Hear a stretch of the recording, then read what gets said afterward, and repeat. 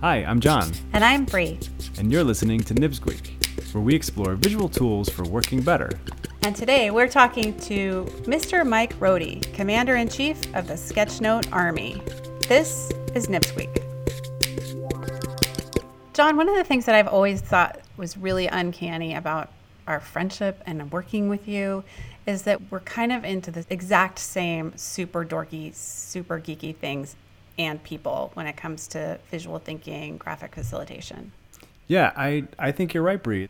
I think if we were to make a top 5 list of our favorite visual thinkers in the field, we'd probably have the same, if not complete overlap in our lists. Yeah, and fangirl, fanboy, same list. Yeah, it's okay to be a fangirl person. Boy. And so speaking of fanboy, you're never gonna guess who I got to talk to earlier this week. I give up. The Mr. Mike Rohde. No, Sketchnote guy. Yes. I mean, Sketchnote Lord. He's in charge of the entire global Sketchnote Army. Yes. Oh my gosh. I got a chance to talk to him. I mean, I really mean that. That's awesome. I'm not even being. Yeah. No, that's amazing. I was a little starstruck, to be honest. I was. Were you? A little silly and giddy. And we started our conversation. I asked him, how did you even get into this? Because we have our own stories about how we fell into this work. And I was curious, where did he come from? What's his story? I think I've always been in this kind of work in one hand, and the other hand, I sort of stumbled into it. And let me unwind that story. So I've always drawn things since I was a little kid. Because I didn't have a whole lot of stuff as a little kid, I would actually create the things I wanted. So if I wanted a comic book, might not have the money for a comic book, so I would just make one. Oh, cool. Or if I wanted to do a newspaper, or actually I have a funny story about when I was probably about 10, 11 years old. I ran a poster shop. I lived in Chicago, and we had a basement apartment. And the one advantage we had in that apartment was we had windows that were actually on the sidewalk level, but for me, where I had to reach up on a chair to get to them. So what I would do is draw these posters and then advertise them in the windows of the basement apartment, and the kids would come by and they would say which ones they wanted and then give me money. And the most hilarious thing about that story, which totally syncs to the way things are working now with the community, is at the end of the summer when I'd save up all the money, I would actually go to the store and buy candy and stuff for all of us to have a party. Yeah, why not? That's awesome. It's much more fun to share it with friends than to just, take it and hold it for yourself. So that's sort of where I came from as a little kid. And then sort of the stumbling into it thing was probably about 8 years ago, 2006 or so. I used to take notes. For some reason, I'd got into this kick of writing them in giant notebooks, like 11 by 14 green notebooks with lines, and I would use pencil because I felt like I had to capture every detail. And if I used a pencil, it gave me the flexibility to erase the mistakes because I didn't want people to see my mistakes. And I got to this point where it was just so frustrating to take notes that I just hated doing it. And I thought, there's got to be a better way to do this. And at the time, I was a professional designer, doing print design at the time. And I thought, it would be really interesting if I set some limitations or some constraints on myself. I deal with this all the time as a designer. You have one color to work with, you have 1 week to work with. So instead of having an outside limitation put on me, I actually put a limitation on myself. And I said, what happens if I go the complete opposite direction from where I'm coming from? So I'm using this giant book and I'm using a pencil. What happens if I just flip the choices? What if I go with a pocket-size moleskin and a pen? I had purchased a moleskin at Barnes & Noble, and I didn't know what to do with it because it was too beautiful to open and actually draw in. And I thought, this would be a really good idea to try this. So I took a pen and that little pocket moleskin, and I had a user experience conference in Chicago that I wanted to attend. So I took it along, and I thought, well, let's just see what happens. I literally can't write the detail in this book because it's too small. And secondarily, the pen that I'm using means that whatever I put on the paper, it's going to be on the paper. Like it's going to be difficult to. Yeah, you're committing. Yes, it's a commitment level. So what that did is it pushed me to a space which I think ends up being like graphic recording or graphic facilitation, where you're actually doing the processing and the analysis in your head in the moment, with the slight twist being that the things that I choose to capture are just things personally relevant to me, or that I feel like I can, put into service in my life tomorrow or today. So, and everything else is sort of extraneous or has the option to be left alone. And that gave me the freedom to really kind of put more embellishment into my notes instead of feeling tied to recording every detail. So for others listening, folks that are trying sketchnoting or getting started, or maybe they've learned how to do it through looking at your books or listening to the podcast, what is it about it that kind of opens up their world to what they can do with this? That's a really good question. I think it's sort of reflection. So having sort of challenging yourself to sort of get out of your comfort zone, which is actually the hardest part, right? Getting people who feel like they can't draw to try drawing. My solution has been in those instances to slowly take them through baby steps of drawing. How do you break things down into smaller elements? How do you draw faces? How do you draw people? And then at the end of that, series of steps, challenging them with something like drawing a treehouse, and then having them come up and talk about the treehouse that they just drew with the group. So it's sort of like this gradual increasing of confidence.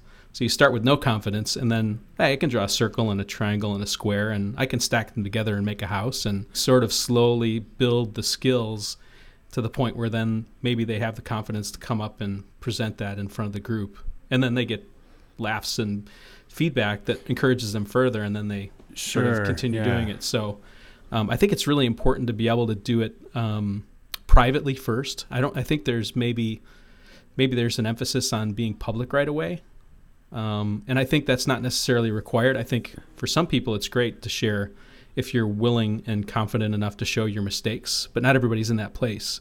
So for those who are just not quite ready to be public about the stuff, there's no problem with, showing your progression to yourself, or like reflecting on it privately to see, sort of your beginning point and where you are now. So like I mentioned, I look back at those sketch notes I did in 2007 and I see all kinds of things I could have done better, but I still appreciate them for what they were in the moment. For what they are at that time. Yes. Yeah. That notion of keeping it private as long as you like, that's interesting. Where do you think business people and organizations could potentially most benefit from using sketchnoting more often than not? Well, everybody's got whiteboards in their offices, I think. I've been finding in the position I'm in, I'm a UX designer inside a large insurance company.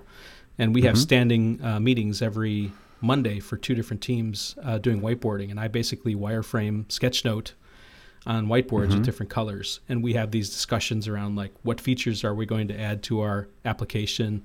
What's it going to look like? And I actually map it out. I'm actually doing graphic facilitation on the board, sort of capturing the groups in real time. And then that's captured as a photograph. So maybe the confidence to feel comfortable going to a whiteboard and drawing your ideas, because not everybody is. Some people are more confident than others, and I think part of it's maybe baggage from art class when they were in middle school, and part of it might just be not having practiced. I think there probably is an opportunity for, we're sort of stuck with PowerPoints and presentations of different kinds. I think there's maybe opportunities to do something different that way, something that's, once you break away from Helvetica and, the corporate colors, using, maybe sketchnoting in different forms to produce your presentations. That could be an interesting way to catch people's attention and sort of catch them off guard. And I think maybe, if I pick a third one, it would be using sketchnotes to capture processes, to document processes for people. So often teams inside corporations use SharePoint, and these documents just get lost in the maze of other Word documents, and you have to wade through seas of gray text to, find information. I think it would be really interesting, and I think it works pretty well to document a simple process on a single page. So you could give someone a single page of information, and they could understand what the process is, the steps are, what is the IP address you need to enter, who are the people to call, and sort of make these one-pagers that are much more compact information that people can use to disseminate information. Mr. Mike Rohde, author of many books, including the very famous Sketchnote Handbook. What a pleasure to sit down and talk to him for a while like that. And his reflections on growing up were so interesting. I mean, I remember similarly when I was a kid, my favorite thing ever was just to have a bunch of crayons and, a stack of 11 by 17 pieces of white construction paper, and I could just go all day. I would just draw and draw and draw. And then my friend and I, we actually had our own newspaper, and we would cut things out and put ideas together. And did you distribute this newspaper? We go to the neighborhood. We distributed it among our families, so it did not have a wide distribution. Delivery was very easy, though. Well, sure. You just like walk down the hall, I guess. Yeah. Yeah, that's cool. I, as a kid, did not do any of this drawing, like Mike did. No? I'm not a drawer by background. As a musician, though, I would sit down at the piano and make up things outside of my piano lessons. And sometimes a friend would come over and we'd sit down together. And we would just make things from scratch and sometimes document them. We would write down our little ditties in one form or another. That's cool. But it was that, hey, we have nothing to do. It's Saturday and it's raining.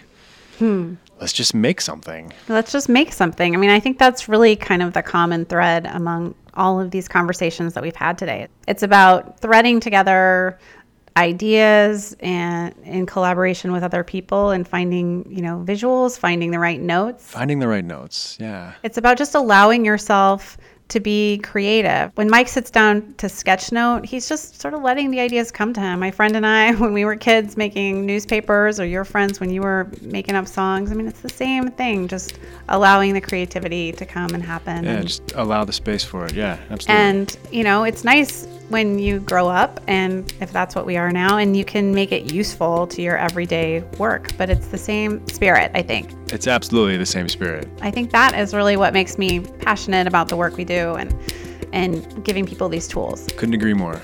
Well, we'll have lots of cool stuff up on our website about Mike. Just go to collectivenext.com and we'll put some links to his books and a few examples of his work for you to look at. So until our next episode, keep it squeaks. Keep it squeaky.